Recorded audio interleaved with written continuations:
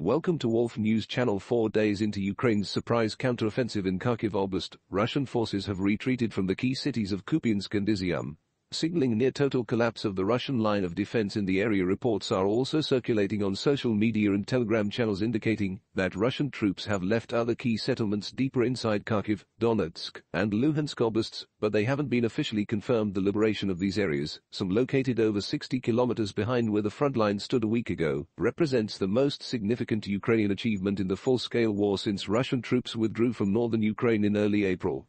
On the morning of September 10, photos circulated of Ukrainian troops in front of Kupiansk, a strategic city on the Oskol River, 60 kilometers east of Balaklia, which was confirmed liberated on September 8.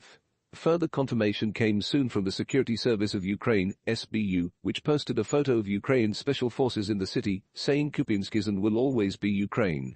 Early reports about Ukrainian forces entering Izium were confirmed later in the afternoon by Russian sources. Daniel Bezsanov, proxy official in the Russian-occupied parts of Donetsk Oblast, wrote on his personal Telegram channel that yes, we left Izium, along with a few other settlements in the Kharkiv area. The news has since been picked up by some Russian media outlets. Later on, Ukrainian troops also confirmed entering Izium. Ukraine's 25th Airborne Brigade published a video of its soldiers at the entrance to the city. It remains to be seen how long this momentum will last, but early signs indicate that Ukraine's lightning advance in Kharkiv Oblast has brought about a mass rout of defending Russian troops. The fact that the retreat from Izium was announced by Russian sources before any word of its capture suggests that the city may have been liberated without much resistance. When the counter-offensive in Kharkiv Oblast initially began on September 7, Russian sources claimed that the area was defended by less experienced troops, but that reinforcements were on the way. Russian state media showed footage of columns of reinforcements supposedly heading to the area. It is unclear whether these reinforcements did not make it in time, or if they were also routed in battle. Regardless, the speed of the Ukrainian advance has broken through all of Russia's lines of defense in the area, breaking the occupiers' capacity to resist along the entire front line in Kharkiv Oblast.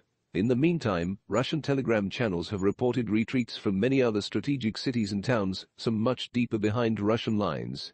Grey Zone, a channel connected to the infamous Russian mercenary Wagner Group, reported that Russian troops had withdrawn from Lyman in Donetsk Oblast without a fight. Other towns mentioned in similar unconfirmed reports include Oskol, Svatov, and Kreminna. Thanks for watching. If you like this video and want to see more content like this, please like and subscribe to our channel.